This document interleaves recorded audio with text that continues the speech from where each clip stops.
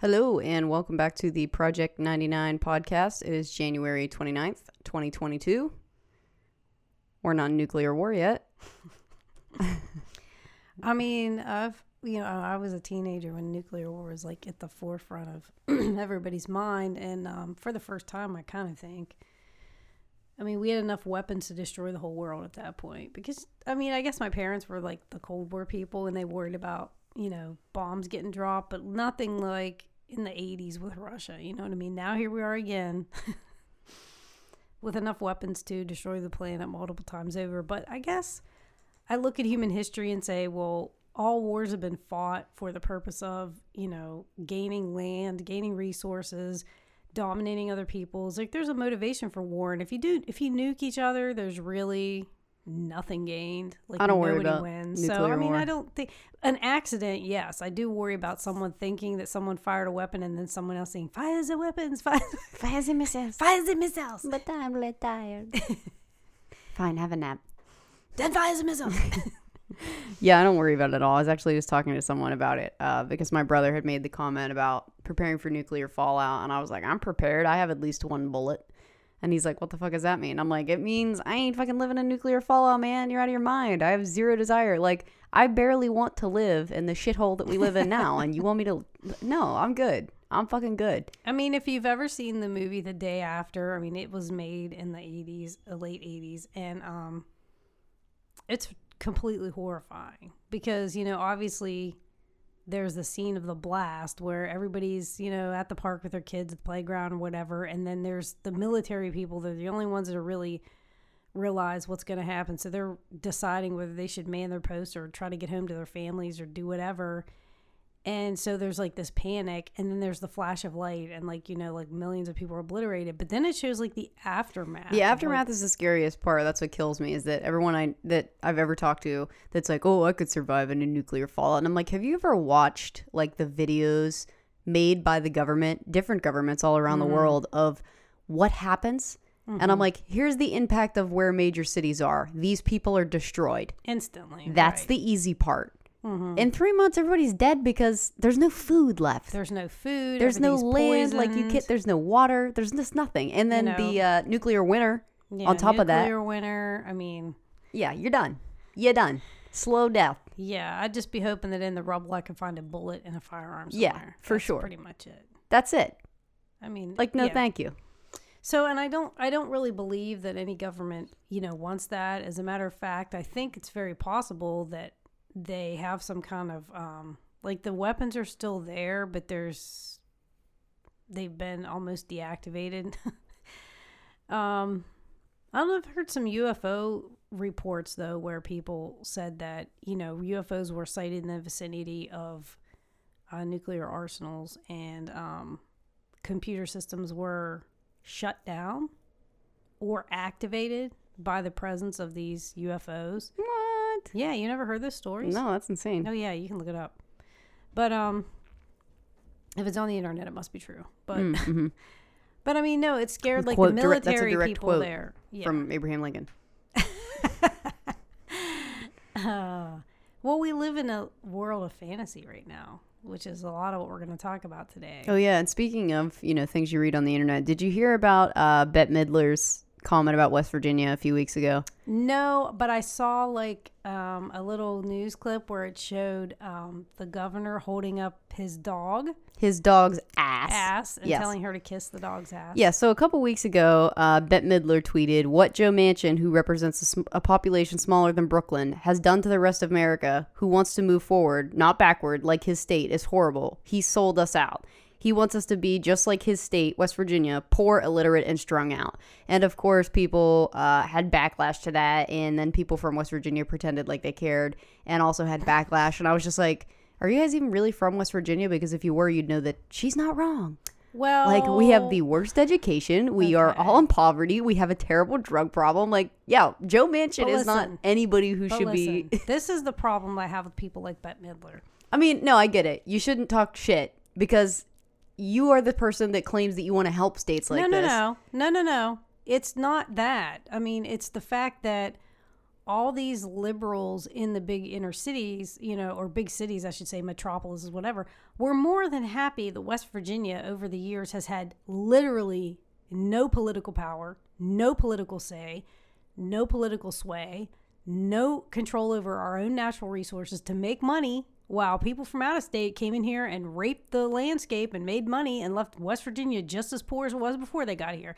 All those elites had no problem with all of that being done to West Virginia, but then want to turn around and poke fun at the fact that we have poor education and the fact that we're a poor state and we have people on drugs.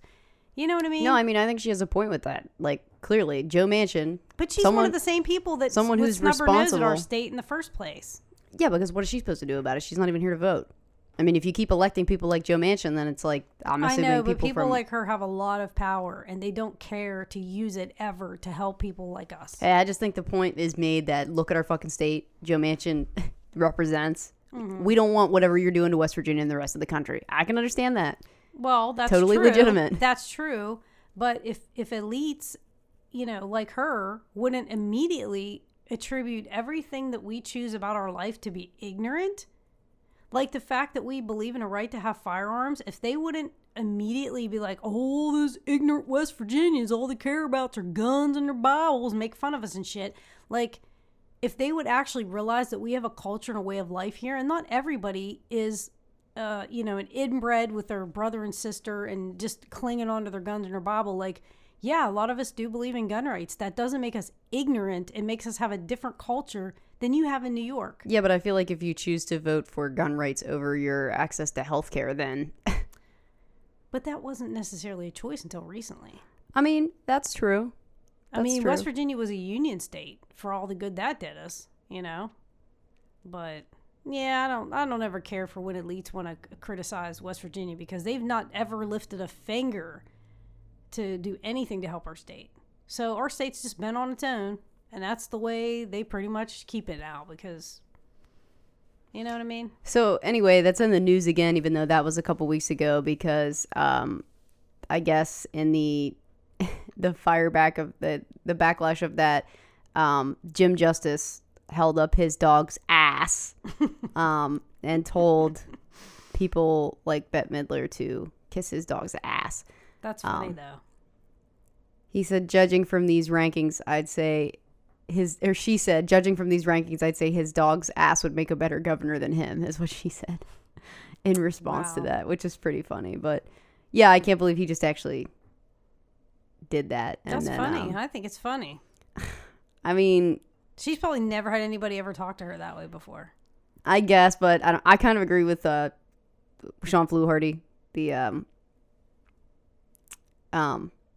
West Virginia House Minority Democrat, who was like, basically was just like, man, that's fucking embarrassing. I agree with him. I mean, I get it. It's like kind of funny because it's just like, yeah, you're not from here. Don't talk shit about here. You know what I mean? Mm-hmm. Because you're right. A lot of people that in big cities look at West Virginia like some backwoods. Mm-hmm. And I mean, part of me is like, yeah, I can't fucking blame them, because look at the shit that we do. Look at the shit that hits the headlines about us. No, I get it. But I'm just saying, like, it's nice to sit back. It's kind of like if you were a parent, you were strung out on drugs and never took care of your kid, left him hungry, whatever, and then the kid grew up and got arrested, and you have the audacity to criticize that your kid got arrested. Well, what the hell? Like, what did you ever do for your kid? You know what I mean?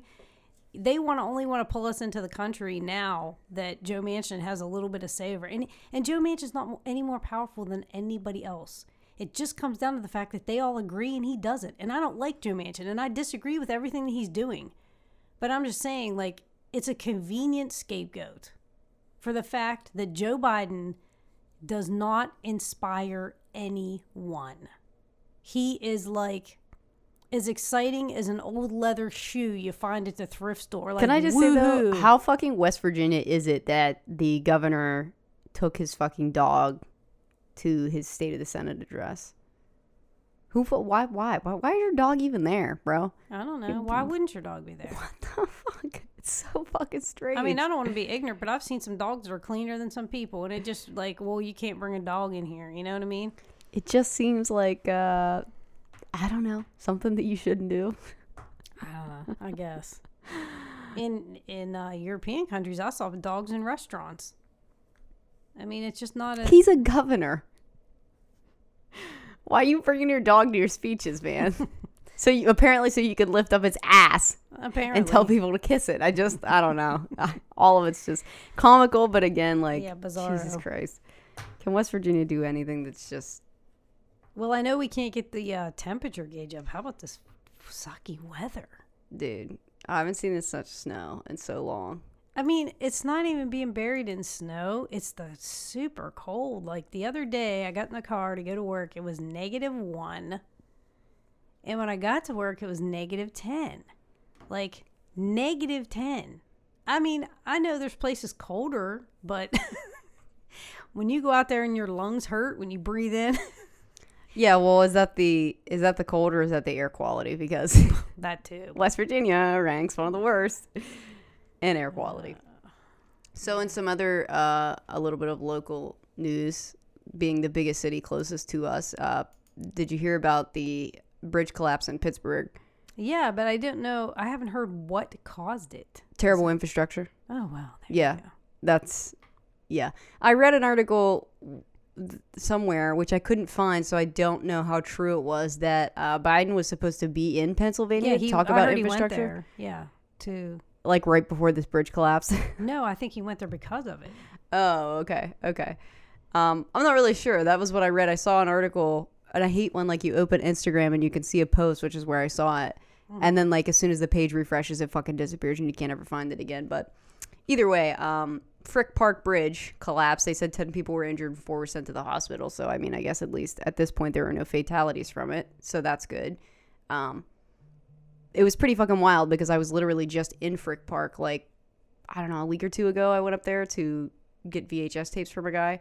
And I'm going to have to go back and see, like, because they have the Google app that tells you, like, where you go, like, tracks your location, wherever. I'm going to have to see if this is one of the bridges that we went over because it's the first time I was ever in that area and no reason to ever be over in that, like, Frick Park, Shady Side, all that area.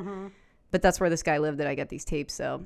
I don't know. It feels a little bit like some Final Destination shit. Like I was just there last week. It says Joe Biden visits Pittsburgh Bridge, collapsed hours before infrastructure speed. So in other words, he was already planning and everything, you know, for a president to visit somewhere, there's planning way ahead of time.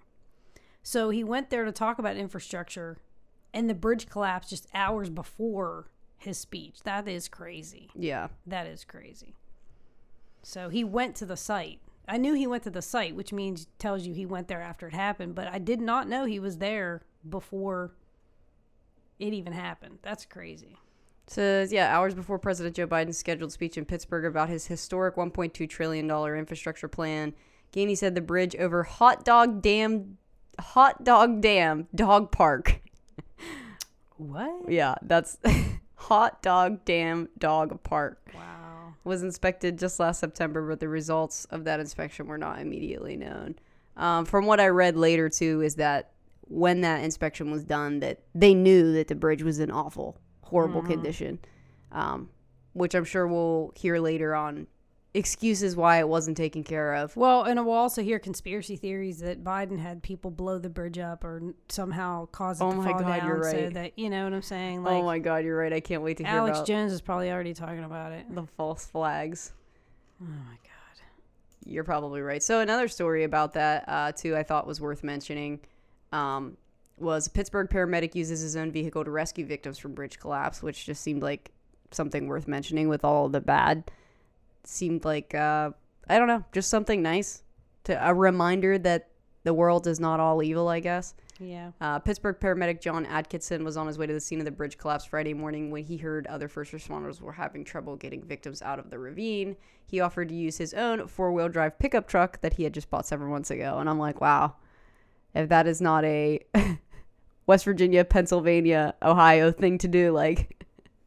Y'all got some people stuck under a bridge. I just bought a new truck. Let me get out there with it. Like, I know. Hell yeah.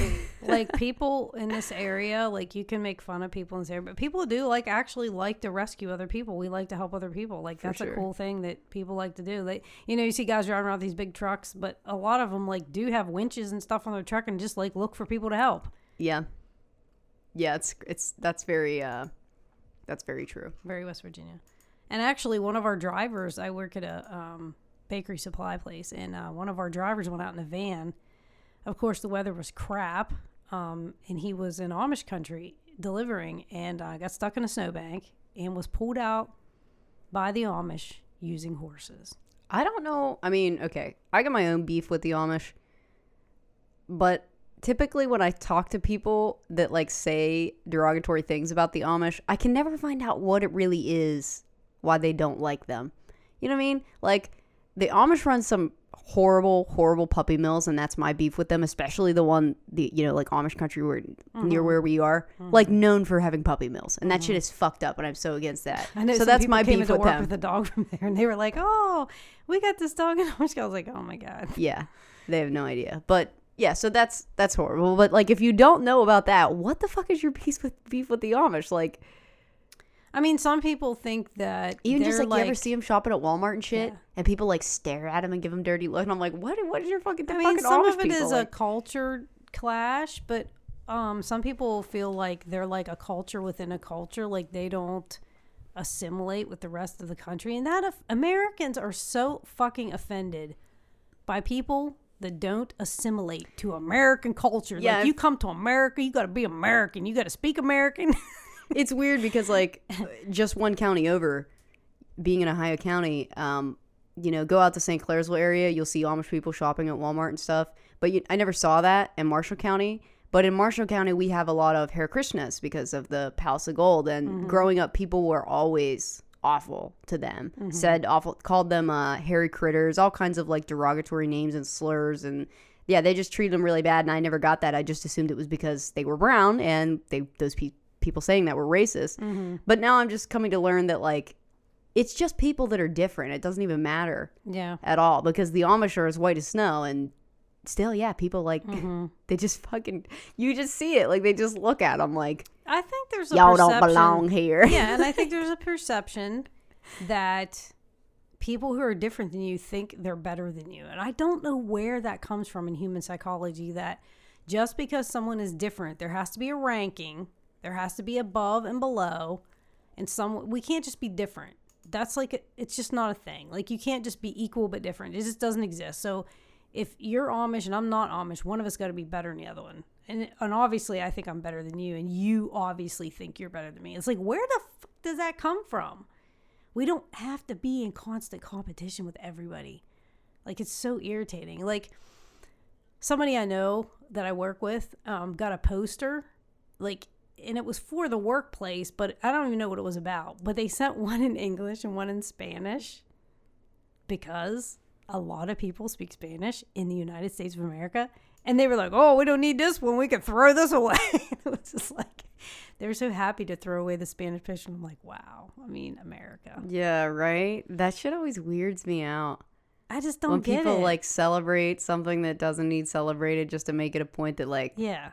I mean, I'm so fascinated by cultures all over the place, and I want to learn about their languages and their customs and how they dress. I mean, I think it's just endlessly interesting, and I don't get people who are so afraid of anything that's different. I don't know where that comes from.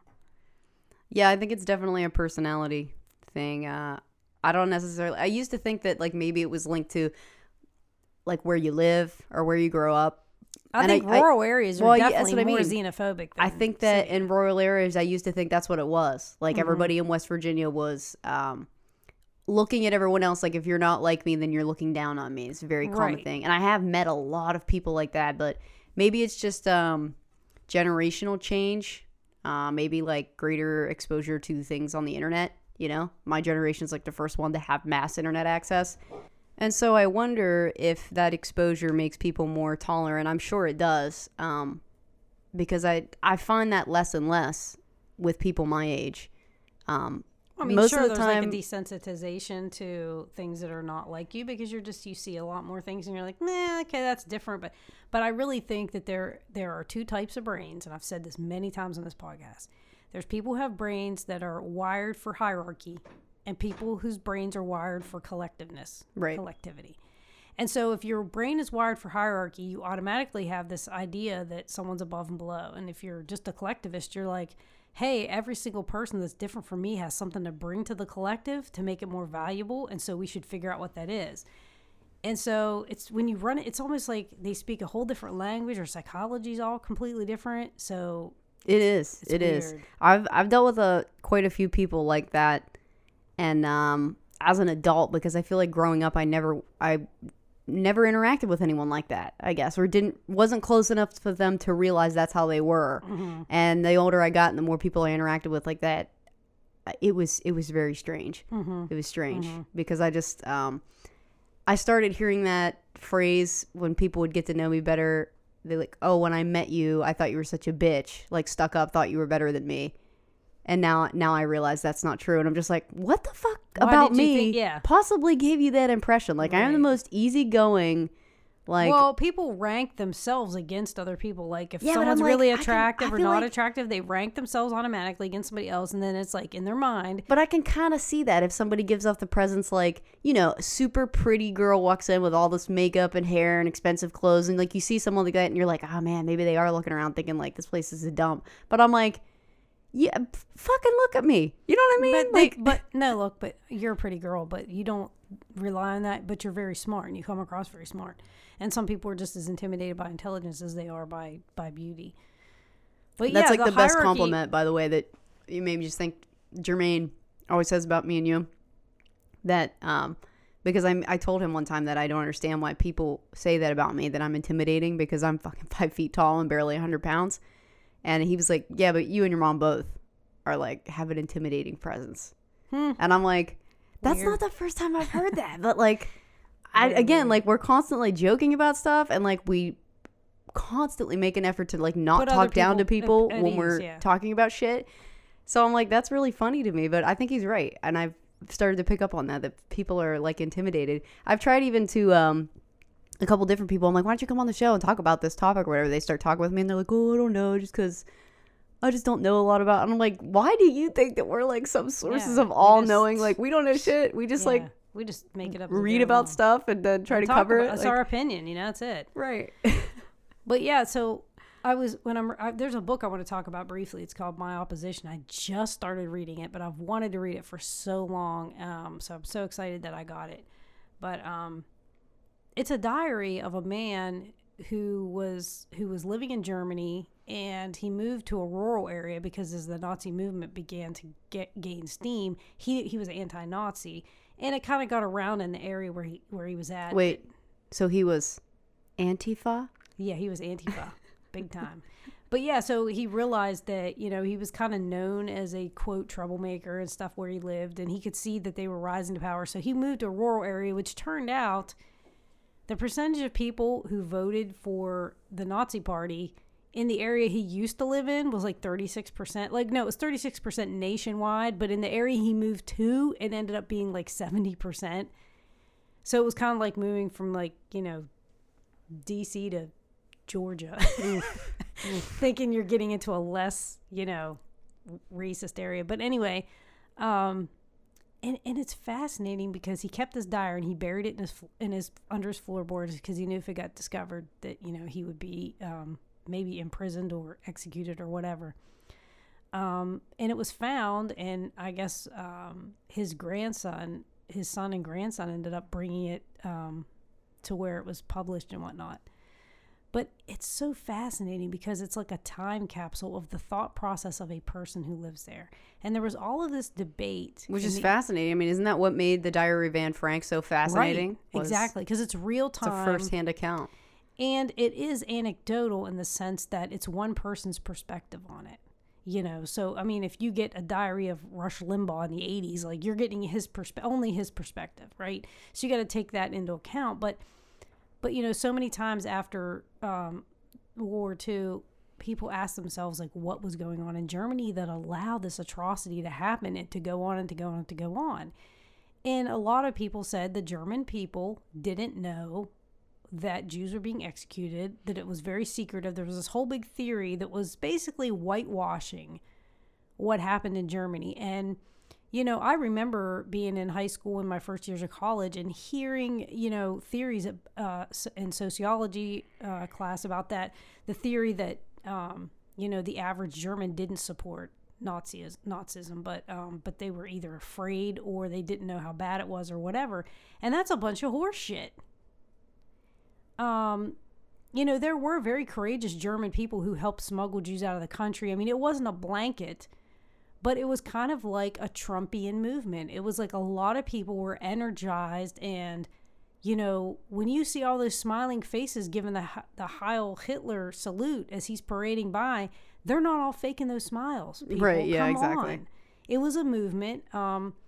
It wasn't seen in the perspective we see it now. And so I can't wait to read this book. And really, I mean, we've talked on our show many times about the similarities between the Republican Party and where it's headed right now and the rise of the Nazi, regime. There's a lot of really frightening similarities. So I'll keep you updated on it, but it was one of the first things I read I'm only into the introduction part of the book. But he's the name of the gentleman who wrote it is Friedrich Kellner. And one of the things that he talks about is the way the people, the masses, are swayed by the propaganda they hear. The way they're so motivated, and he says they're so ignorant, they believe anything because it's what they want to hear. And I think about that now, like how, people listen to their own silo of news and it's beyond unreal. I mean, Fox News, CNN has their own brand of propaganda, but Fox News is just out of the ballpark. I mean, they have people leaving their network now and coming out and saying, it's insane what goes on at Fox News. And you had this week Tucker Carlson actually asking a Republican, which most of the Republicans, even if they're kind of on the farther right side, support Ukraine. Yeah, because it's fucking Russia. I mean, how is any Ronald Reagan era Republican not immediately against Russia in anything? I'll tell you how. And we talked about this before whenever we talked about Ukraine, whenever the impeachment hearings were going on, when Donald Trump made the perfect phone call to Zelensky, basically threatening that he wasn't going to give him military aid unless he dug up some dirt on Biden. And we did that whole episode on Ukraine talking about how the Democratic Party has affiliated itself with the Ukrainian, pro-European Ukrainians, and the Republican Party has become associated with the pro-Russian Ukrainians. And all of this problem, I guess, if you will, that happened with Ukraine, as you'll find if you research history, every major world problem today between groups of people is caused by the artificial drawing of borders that weren't there before. India and Pakistan, you got the Kashmir district. In the Middle East, it's all about countries that got created out of agreements that didn't involve the people there. And what happened with the Soviet Union was they were one massive, colossal country, and then they broke up into these individual countries. Well, when that happened, it was kind of chaotic. There was a lot of corruption in the old Soviet Union. And so you had all of these oligarchs created out of the process of the country breaking up. People that basically swindled money out of what was left of the government. And even though the Soviet Union wasn't wealthy as a country per se, when you only have, maybe a handful of people dividing up the money of an entire country, you get some pretty rich fucking oligarchs. Now, those people needed to hide that money. They needed to launder that money. So they made contact with other very wealthy people in real estate and, the banking industry, whatever, to hide all this illegal money they stole. That's where the connection between Donald Trump and the Russians came in, because they bought a lot of these oligarchs, bought properties from Donald Trump to kind of launder their money, whatnot. So that connection started in 1989, 1990, and the years right after that. Now, obviously, there's a lot more going on, but you do have a lot of Russian money coming into the Republican Party. I mean, look what happened with, Igor Fruman. Remember the two guys that Giuliani was hanging out with, the pro-Russian Ukrainians? Mm-hmm. Lev Parnov and Igor Fruman. So they were, I guess, helping to get money from wealthy Russians into the campaigns of GOP candidates. So that's why some of the Republicans were supporting Russia. You had Michael Flynn over there giving talks, which is what got him fired from his job with Donald Trump, was that he was over there hanging out at a dinner with Vladimir Putin, sitting right next to him. So there's a heavy Russian influence there. But you also have to remember that senators like Lindsey Graham, who support Ukraine, they also live in states where there's heavy defense contracting industries. So where do you think all of the money, the weaponry that's being shipped to Ukraine by the United States, where does all the profits from that come from? You know what I'm saying? War is a business. It makes a lot of money for a lot of people. And a lot of those, military contractors, they get contracts from the government to build planes, to build tanks, to build all kind of stuff for the military. Excuse me. And they set up their shop in a state, and that state gets good employment and taxes. So there you have it. I just wonder, I mean, me personally, I know my brother is convinced we're on the verge of a nuclear war. I'm not really convinced of that. And a few different people who have talked to me about, like, oh, are you actually concerned? Because, people make memes and people make TikToks and whatever, and they're, oh, we're all on the verge of blah, blah, blah, blah. And I'm like, for a comedy routine, this is like, whatever. It's funny. Let's joke about grim and serious things. But in all reality, I just don't think anybody has anything to be worried about. It's all mutually assured destruction. And in reality, if it's going to fucking happen, there's nothing that you can do about it. Right. And it'll be over fairly quickly. So I'm just like, I don't know. I don't get all the hype about it. I feel like this, like everything else, is just another one of those quote unquote close calls we'll look back on in history. And I don't know. It's just all...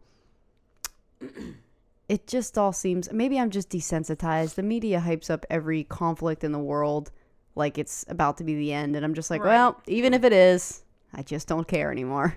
Well, and when you read a lot of books on history, presidential history in particular, you find out that behind the scenes, a lot of decisions made by presidents, people in high positions in government, are basically based on politics. So, I mean, you even had presidents do military actions to, they accused Clinton of doing bombings to distract from the Monica Lewinsky incident. Nixon was making decisions in office based on how it was going to affect his poll numbers. So, I mean, read almost any historical book about a president and the decisions they made in office, and you'll find that that's true. So, I don't know. Okay, so next I wanted to talk about what you think about the Supreme Court pick after Stephen Breyer's retirement. I mean, what do you think is going to happen with that? Thank God he retired. That's the first thing. Because, of all the things that, Ruth Bader Ginsburg did. She should have fucking retired. She should have retired. I said the same thing. People are like, how dare you say that? I'm like, no, fuck that. Get a grip. So, and I think it's completely hypocritical that the Republicans are already whining about the fact that Biden's already going to take a month just to pick somebody.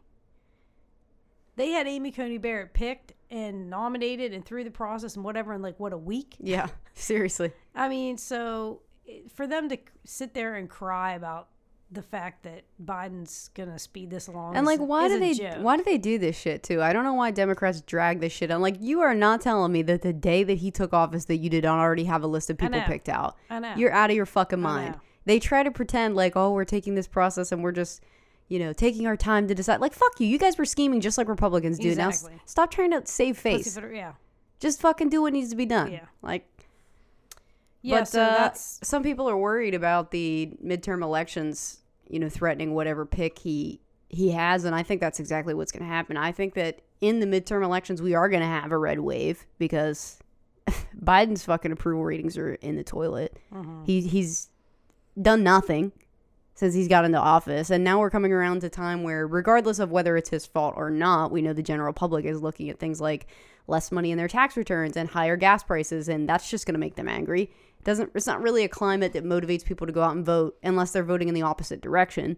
Mm-hmm. So I just don't see a blue wave happening, and I think midterms are going to... it's traditionally that whoever becomes a president, the House and the Senate switch over to the other side. Right. And I think that's just reflective of the fact that even if you're pretty strongly on one side, most of America is somewhere in the middle, and most of us like the idea of having a counterbalancing effect. We don't want one party in charge of literally everything. Well, that's people what get was complacent disturbing too. about Trump. You know, he got into office, and then it was like he had the Republicans, the House and the Senate, and then he starts nominating Supreme Court people, and it's like literally, is there anybody left on the other side to argue or stand in his way from doing anything?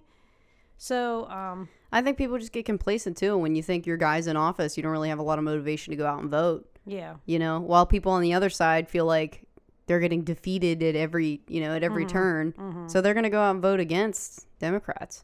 So I worry that we're just going to end up in another situation like that. It's not going to matter who Biden picks, because we know they're not going to look at it objectively. They're just going to be like, Biden picked you? No, we refuse. Well, if he does it right now on the same timeline Amy Coney Barrett was done, he can do it before the But midterm. do you think he will?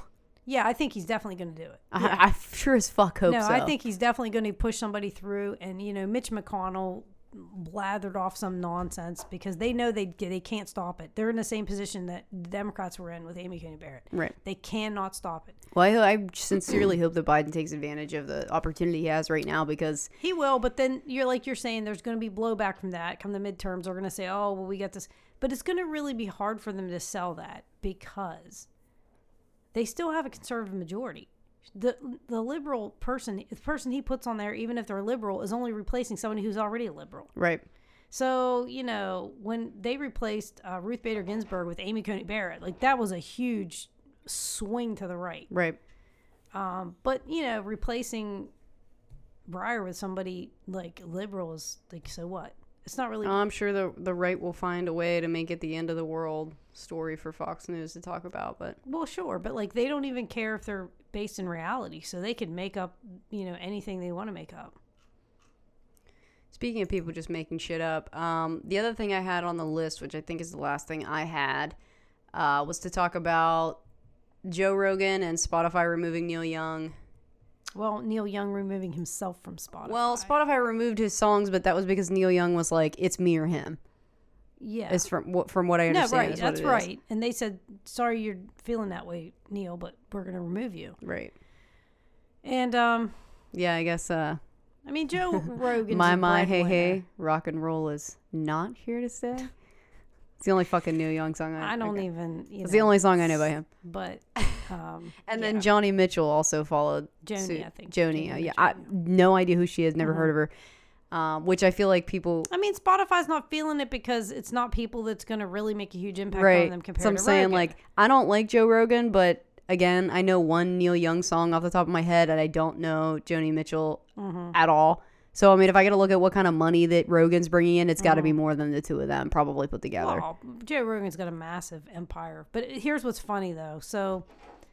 Howard Stern, like almost everybody knows who Howard Stern is. He's like a senior citizen now, but like when I was in high school, Howard Stern was like that guy on the radio that was saying like the craziest, like he would say lewd and crazy stuff. Yeah, he's vulgar sometimes. He's extremely vulgar. Dirty. And I think that was his niche. Like that's what got him, or niche, however you say it. That's what got him his popularity, was he would literally say anything. It's his shtick. His shtick, whatever. Wink, wink. Yeah. That sounds like something Howard Stern would say. But, yeah, so Tucker Carlson apparently. Okay, so first of all, he's super pro vaccine. Howard Stern. And he said that if he was in charge, like people would be mandated to have it, or they would suffer fines, or maybe be thrown in jail. I don't know, like some crazy like vaccine regime shit. And you know, Joe Rogan's like anti-vax, so Howard Stern made some comment about Joe Rogan, and then Tucker Carlson jumped into the middle. This is like a pro wrestling of media people. It's so funny. So Tucker Carlson says, you know, even though Howard Stern was lewd and crude and whatever, he was a voice for freedom of speech, and he was courageous. He would say anything. And now he's turned into the opposite of himself, and believes in censorship, and that Joe Rogan should be kicked off of media. And so anyways, he called him a coward, and he then went further and said that he didn't know if it was because he got older and his hormones changed. Like, kind of saying, like, you're less of a man now because you're old, so you don't have the balls to say what. I mean, whatever. Tucker Carlson, it amazes me that the character that Michael J. Fox played on the, what was that show he was on, The Family, with Justine Bateman, and you know what I'm talking about? No. Oh, my goodness. It wasn't All in the Family. That was fucking, I can't even remember what it was called. It was a dorky show. But anyways, he played, like, the parents were hippies, and Michael J. Fox was, like, the young Reaganite tie-wearing high school student who was, like, trying to tell his kindergarten-age brother he needed to study for his test. And, Gross. yeah. And, anyways, Alec was his name on the show. But anyhow, he is like Tucker Carlson grown up. You know, spoiled little Richie Rich kid attitude. And Tucker Carlson, if anybody doesn't know, is like the heir to the Swanson. Yeah, we talked family. about this last time. Like, Him he's and his a 9 fucking names. nerd and a dork, and he didn't never work a day in his life. So it just blows my mind, the level of power that this dweeb has managed to get. Did we talk about it last week? Or the week before, I should say, about Tucker Carlson having a meltdown because the M&Ms aren't sexy enough? No. No? Oh my God. Okay, so I thought this was a meme, and I had to look it up, and it's not a meme. I have no idea what the difference is, because if you compare the before and after pictures of the M&Ms, you know, like the little character M&Ms, I don't see the difference. Mm-hmm. But yeah, Tucker Carlson had a meltdown because they changed them, and they're not sexy enough anymore. I mean, in case he hasn't noticed, M&Ms have always been anatomically correct as M&Ms. In other words, they have no fucking genitalia. So what are you talking about sexy for? They're fucking round, flat candy gems, you moron. Wait, now I gotta look it up so I can show you the... That's what I'm talking about. It's like Bizarro World over at Fox News, you know what I mean? But I do think while you're looking it up, I want to say that I watched a clip by Pakman, David Pakman, talking about the intermingling of right-wing media personalities with the government that happened under Trump. Because, you know, media, the journalism, the purpose of it is to report on things that are happening factually. And you can't always do that without bias.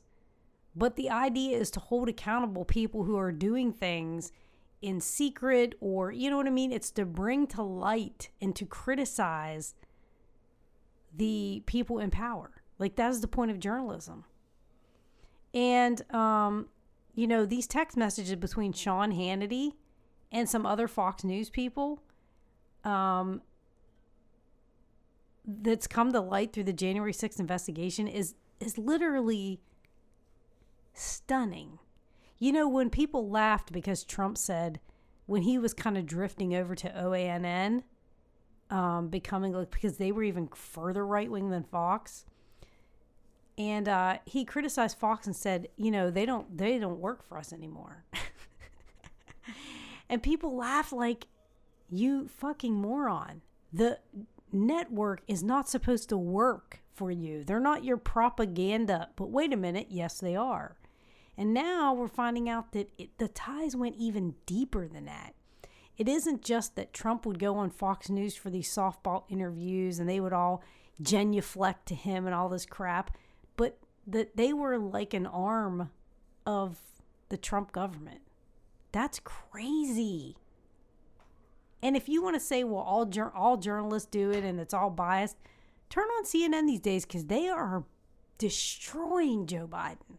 Yeah, they really Aren't a fan. Destroying him. So here's an article by Forbes, and I think this sums it up pretty good because, again, when I saw this, it was like a screenshot of the broadcast, and it had Tucker Carlson and the picture of the M&Ms, and the headline read something about M&Ms being less sexy, and I was like, surely this is edited, right? Mm-hmm. It wasn't, and don't call me Shirley. So Carlson has tackled important issues such as Elmo's opinions on Black Lives Matter and the supposed cancellation of Dr. Seuss, whose books continue to be massively popular. Recently, Carlson was triggered by a redesign of the M&M cartoon characters used to market the candy. The M&Ms are set to shift their focus for some reason, reflecting a new era of diversity and inclusiveness, and a move that amused many Twitter users. The focus on orange M&Ms anxiety proved a particularly popular joke. So here's the post. M&M's iconic mascots are getting updated look and personalities and backstories to align with the fact that consumer value inclusion and belonging more than ever. Green will embrace confidence and a new pair of kicks. Red will tone down the bossiness, and orange will acknowledge his anxiety, and more. So apparently the green M&M, which was female, has switched from high heels to sneakers, and the brown M&M went from thigh-high boots to just high heels. And Tucker Carlson is having a meltdown because they are less sexy. It says, in one of the Fox News host's most unhinged rants yet, Carlson condemned the chocolate-coated characters as less sexy. Literally his words. Carlson went on to make some odd assumptions regarding the motive of M&M's marketing team, passionately stating, M&M's will not be satisfied until every last cartoon character is deeply unappealing and totally androgynous, until the moment you wouldn't want to have a drink with any one of them. That's the goal. Carlson didn't specify which M&M he'd like to share a drink with, instead going on to empathize with orange M&M's anxiety, speculating maybe he doesn't like all the ugly new shoes he sees around him. Wow. Naturally, Carlson's distaste for androgynous peanut candy and kitten heels didn't escape the attention of Twitter users who gleefully took the opportunity to mock the man's unusual taste. Jake Flores said, "Hi, I'm Tucker Carlson, and here to discuss the liberal woke agenda with me is Glenn Green M&M." Oh my God. And someone else said, this is the guy that's in charge of the Republican Party. At Avenger Resistor said, "Does Tucker Carlson know you don't actually have sex with the M&Ms?" Oh my God. That's what I'm saying. Like, it's almost like sometimes I watch the characters, right? And it's like I find myself feeling like somebody who attends pro wrestling and who is wondering sometimes, are they real? Are these characters real? Because it's so insane that you're like, they have to know. They have to be like the Mike Lindell. Yeah. Just a really mentally ill individual who happened to become very successful and is truly mentally ill. Or is this all just are these all just characters? Rudy Giuliani, Sidney Powell, Lynn Wood, are these real people? Are they actors? Are they being paid to act insane as a distraction? This might be a stretch too, but why does Mike Lindell, every time you say his name and I picture him in my mind, I think of, he's like a real life version of the villain from Rocky and Bullwinkle. Boris? Like the little fucking mustache and like the pointy nose. Like, I don't know. That's Mike Lindell to me. Mm-hmm. Boris, yeah. What is his name? Boris Bendonoff or something? I don't think he has a last name, does he? I don't know. That's him. Yeah. And like, Sidney Powell, it's not been really fully out there in the media, the insane things that she said. Like, now they're being sued by Dominion. And Dominion has no interest in settling with any of them. Which they shouldn't. They want blood. Okay. And they're one of the few entities that right now have the capacity to hold any of these people accountable. Are they going after Giuliani too? Yes. That's what I thought I read that. Giuliani, Powell, Lynn Wood, and Mike Lindell. And they filed like a $1.2 billion lawsuit against them. So it's weird that that's the only accountability that we can get. Juke and I were talking before we come on the air, and I was telling her about Boris Johnson and, the whole Partygate scandal that's going on over in the UK, because these rumors started trickling out that he was having parties during Christmas during these lockdowns when people were being told they could not go out and see their family for Christmas. Now, we complain about lockdowns in the United States, but I guess in the UK it was even more stringent to where like if somebody reported you were having like people in your house that weren't part of your household, they could send the police out and knock on your door. I mean, that's crazy, but like if you have the government being that, what do you call it? Like oppressive about these rules, and then you find out that Boris Johnson, like our people did it too. The governor of California, remember Newsom, he got blasted because he was having there was our government was never going to be that oppressive about COVID regulations because they knew that they're like, we're not following They knew that they shit. were going to do it, and they knew they were going to get caught eventually. So, but don't think for a second that if all the people in charge here thought that they could do whatever they want and also get away with it by making oppressive rules, they would have. Right. They just knew better than that. Yeah, they knew nobody was going to follow it. They didn't have enough jails to put us all in. But no, I think it's funny because in America, I'm embarrassed to say this because I don't hold this belief about the UK. I think the UK's attitudes and their culture are based on the fact that the last time there was a major war, they got like bombs dropped on their fucking heads and we didn't. So America likes to shoot its mouth off like we're the fucking biggest badasses, but like wait till there's bombs being dropped literally in your fucking house in a war, and then maybe you'll change your attitude about who's a pussy and who's not a pussy. Right. Because Europe, they're war they don't like being involved in wars like America does because we fight our wars on other people's ground. It doesn't come home to roost for us. Look how we cried over 9/11. We still every year have this big meltdown over 9/11 and it's like 3,000 people died. And I'm horrified by that. But like in other countries, like civilians are routinely killed. You know what I'm saying? Like, right. It was sobering to realize when we were in England when we went to that church that was the ruins of the church were still standing where it had been bombed and the inside was destroyed, but the outside was still standing. And to look around at the houses around there and think that, there are people whose houses are here now, who, their grandparents' house might have stood here before and was destroyed. Right. By a bomb in World War II. Like, the people who live in this neighborhood have relatives who lived through this shit. Exactly. I mean, and it was a sobering moment for me to realize that, here you might have relatives that have seen combat, but you didn't worry about a bomb. I mean, and my parents did the drills where they jumped under their desks at school, and I do think that a lot of the psychological trauma children faced during the A-bomb era cause them to be the crazy baby boomers they grew up to be. But no, what I was trying to say though is that so Americans like to shoot off their mouth and be like, oh, England, their police don't even have guns, like they're not allowed to have guns, like America's so tough, and their prime minister is look, they got the police going after the prime minister. Listen, the police are investigating their prime minister over a fucking party.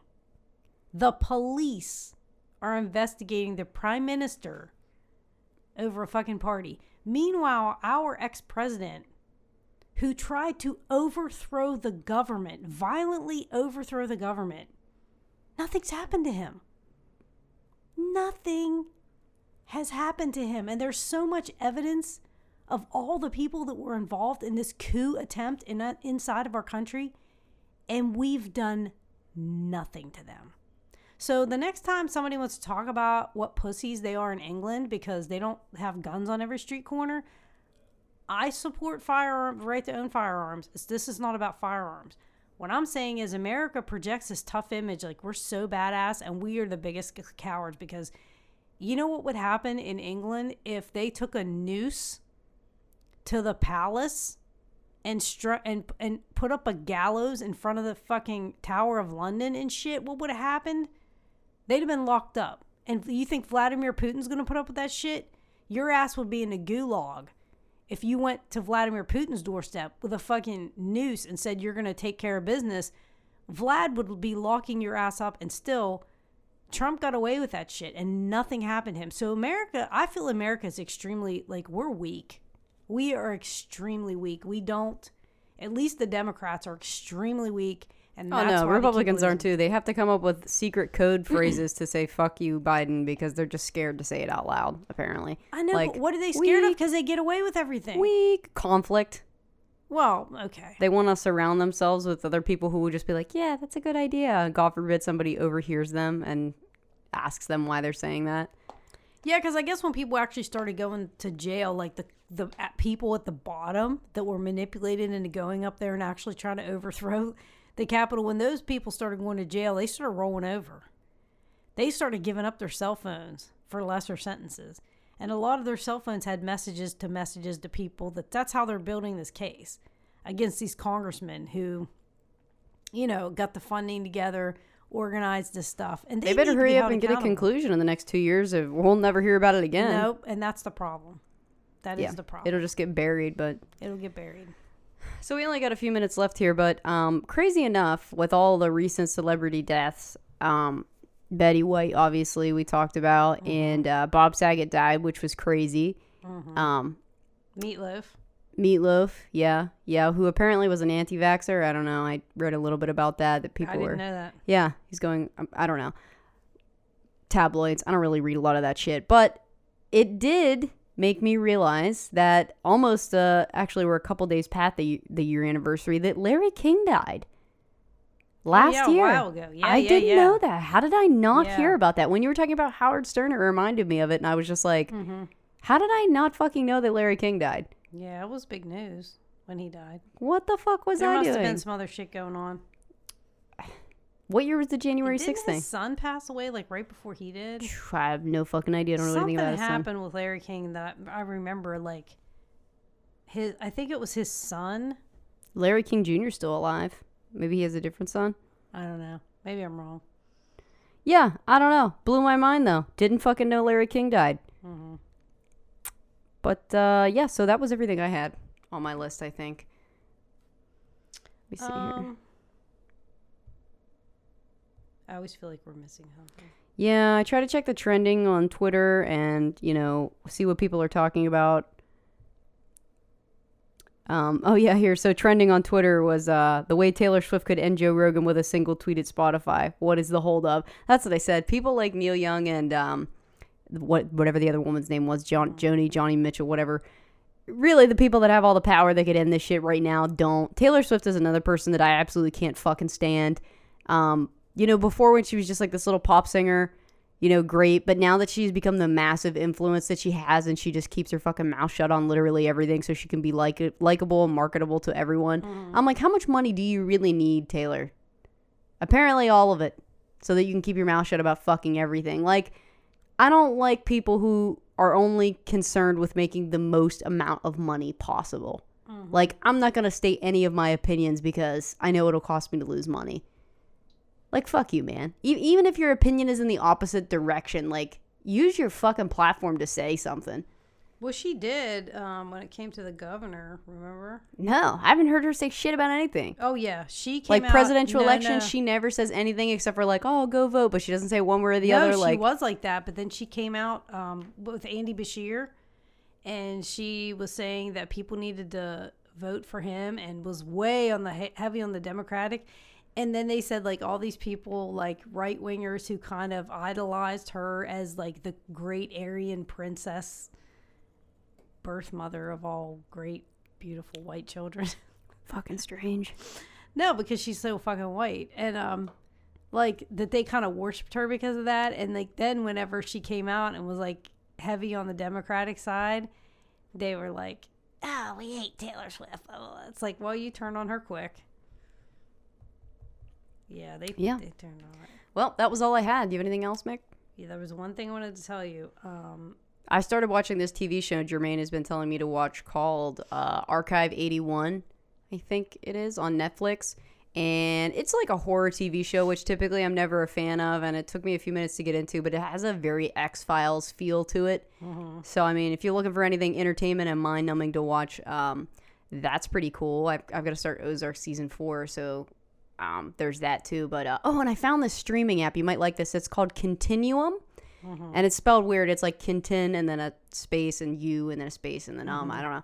But it's got all these clips on it. I think the shows span from like 1920 to 1960, and it's got like TV shows and movies and all of that. But it also has it's under the documentaries category, but it has these different clips. And I watched one the other day. It was only like 10 minutes long. it was a news article about the Hindenburg, and it was a broadcast, but it was like no sound, obviously, just had like the black placards with the like the words on them. And then I watched another one that was like 15 minutes long. It was a guy explaining like, here's how nuclear fallout works, and like all the information is totally fucking inaccurate that we know this now. They're like, when fallout happens, it blows this dust and debris this way, and just everything he fucking said was just like, yeah, I'm pretty sure this is all fucking wrong, provably wrong now. But I just love the I don't know what kind of accent it is. It's not exactly transatlantic, but it's very 1950s. Oh yeah. There's that broadcaster voice. Yeah, right, but it's not exactly the transatlantic accent. Like, it's not like, hey, you want cigarettes on your sandwich, guy? But it's like kind of like that. You know what I mean? But lots of interesting stuff on there, and I haven't watched any of the movies yet. But it's just got the very time capsule kind of feel. Yeah, and it's the woman on the front with the long flowing hair, and the guy's got her like an embrace, and it's like a story, some romance story about a murder and a fucking love affair. Like, it's so fucking classic old movie drama. But Continuum, it's a free streaming app, and it's just I like it for the documentary ones. Like I said, the one about the Hindenburg, because it made me realize that happened in 1937. And the Hindenburg had Nazi logos on it. Right. Which somehow, probably not an accident, every photo that I've ever seen of the Hindenburg in a history book it doesn't have that. Doesn't show that. On there. But it's clearly on there. Yeah. And we were talking about that before we got on the air, that, a lot of people think of, we were in the war from like 41 to 45. So people think of World War II and the Nazis as being like in the 40s, but like the Nazi movement started way, way, way before that. Right. Which I knew that Hitler had a rise to power once and then was jailed, but I guess I didn't realize. I kind of always assumed. It took like 10 years for him to get. I always kind of assumed that the war started in like 39 and ended in 44, 45. So I kind of thought like, oh, when that shit started back up and it seemed serious, the war started. But no, like I said, the Hindenburg was in 37, right? And they were already in power then. And we talked about Hitler's American Friends. There was a couple books I read about the Nazi movement in the United States, and there was a lot of people that supported Hitler and the Nazis. In the United States, and the Friends of New Germany and the Bund and all that stuff, and that all happened. But then once we declared war with Germany, it was like they all just got quiet because they're like, oh, we can't be seditious now because like we'd be on the wrong side. I mean, there were some people that believed it, but they just were quiet about it. But the only thing about X-Files, when you mentioned X-Files. There's an unknown space object that's beaming out radio signals every 18 minutes that they've discovered. Yeah. It says, while mapping radio waves across the universe, astronomers happened upon a celestial object releasing giant bursts of energy, and it's unlike anything they've ever seen before. The spinning space object, spotted in March 2018, beamed out radiation 3 times per hour. In those moments, it became the brightest source of radio waves viewable from Earth, acting like a celestial lighthouse. What the fuck? Astronomers think it might be a remnant of a collapsed star, either a dense neutron star or a dead white dwarf star with strong magnetic field, or it could be something else entirely. So it's like nobody knows what it is. It's just out there, and it's like every 18 minutes there's this burst of like brightness from it. So that's pretty cool. Dude, I swear anytime you're like just sick of regular politics or like things that they cover in the news, anytime you want to read something that's exciting or terrifying, just look up what news is new in space. Because I swear every week there's something that they're finding. And it doesn't get, and science too. Never gets covered. Yeah. Any kind of new scientific, medical, space discoveries. It's like it never makes it to headline news unless they're like twisting the words around for it to seem like, I don't know. Every time I read something in the news, it's like mainstream news. They completely misrepresent what it actually is. Yeah, fucking wild. But typically pretty interesting. I just finished The Day After Roswell, Philip J. Corso, and I have to say I was kind of disappointed in it. I mean, a lot of the UFO stuff was stuff that I had heard and read about in other things, but it was so heavy and thick with Cold War, anti-Soviet paranoia. Like, you can tell it's written by some, like Don't you hate that when you can tell that Yeah. the person who wrote it's got steeped bias? Like, Right. Well, he worked. I didn't know this, but he went to work for who was the oldest living senator? That was the racist guy. He just died a couple years ago. Strom Thurmond. Yeah, Strom Thurmond. Anyways, he worked for him, and I don't know. It's like as soon as I heard that, I was reading the like preface to it, listening to the preface. I was like, "Oh, this is like so like Cold Warrior bullshit." But anyways, yeah, I was kind of bummed out about it, but I don't know. Yeah, I'm still into it, but that's all I got, folks. We are now concluding January. We won't be back until probably close to Valentine's Day, 2 weeks from now. We should get into a conspiracy topic next time. I got to admit that I've basically just been covering what's been in the headlines or reading a little bit of the news, because I'm kind of throwing myself into trying to understand collectibles. And I started collecting VHS tapes, and now I'm just obsessed with like the details of whether or not a certain print has a barcode on it and why. So I don't sleep anymore, and also Back to the Future is very expensive. yeah. So that's... Well, it's like when the political season was on, you and I were like two... You drive yourself insane with right. it. You and I were like these two stars like orbiting around each other, and we were like so in sync with the political stuff. And then when it all kind of like calmed down after the election, like Juke went on this, eBay buying and selling frenzy business like on the side, and I got into baking for some what reason. the fuck? I've been possessed by the spirit of my dead mom, perhaps, because she was all about baking cakes and stuff, and I just like crazy like baking cakes, and people were like, wow, that's really amazing. How long have you done this? I'm like, I just started. Yeah, same. I've been talking to some people, and they're like, oh yeah, how long have you been collecting? And I'm like 2 months. I just don't sleep. This is why I go through hobbies like faster than I go through underwears. I'm like, I'm just gonna literally burn myself out on this. I have to be the best at it in the least amount of time. I Like, know. I don't know why I do this shit to myself. People are like, but oh, those flowers that on that cake look so great. And I'm like, yeah, it only took me 27 hours to do. right? Yeah. Because I'm so new, but it's like I won't give up until I get that perfect flower. So I feel it. Well, that's all I got. So we will see you guys in about 2 weeks. This is Juke signing off. this is Mick signing off.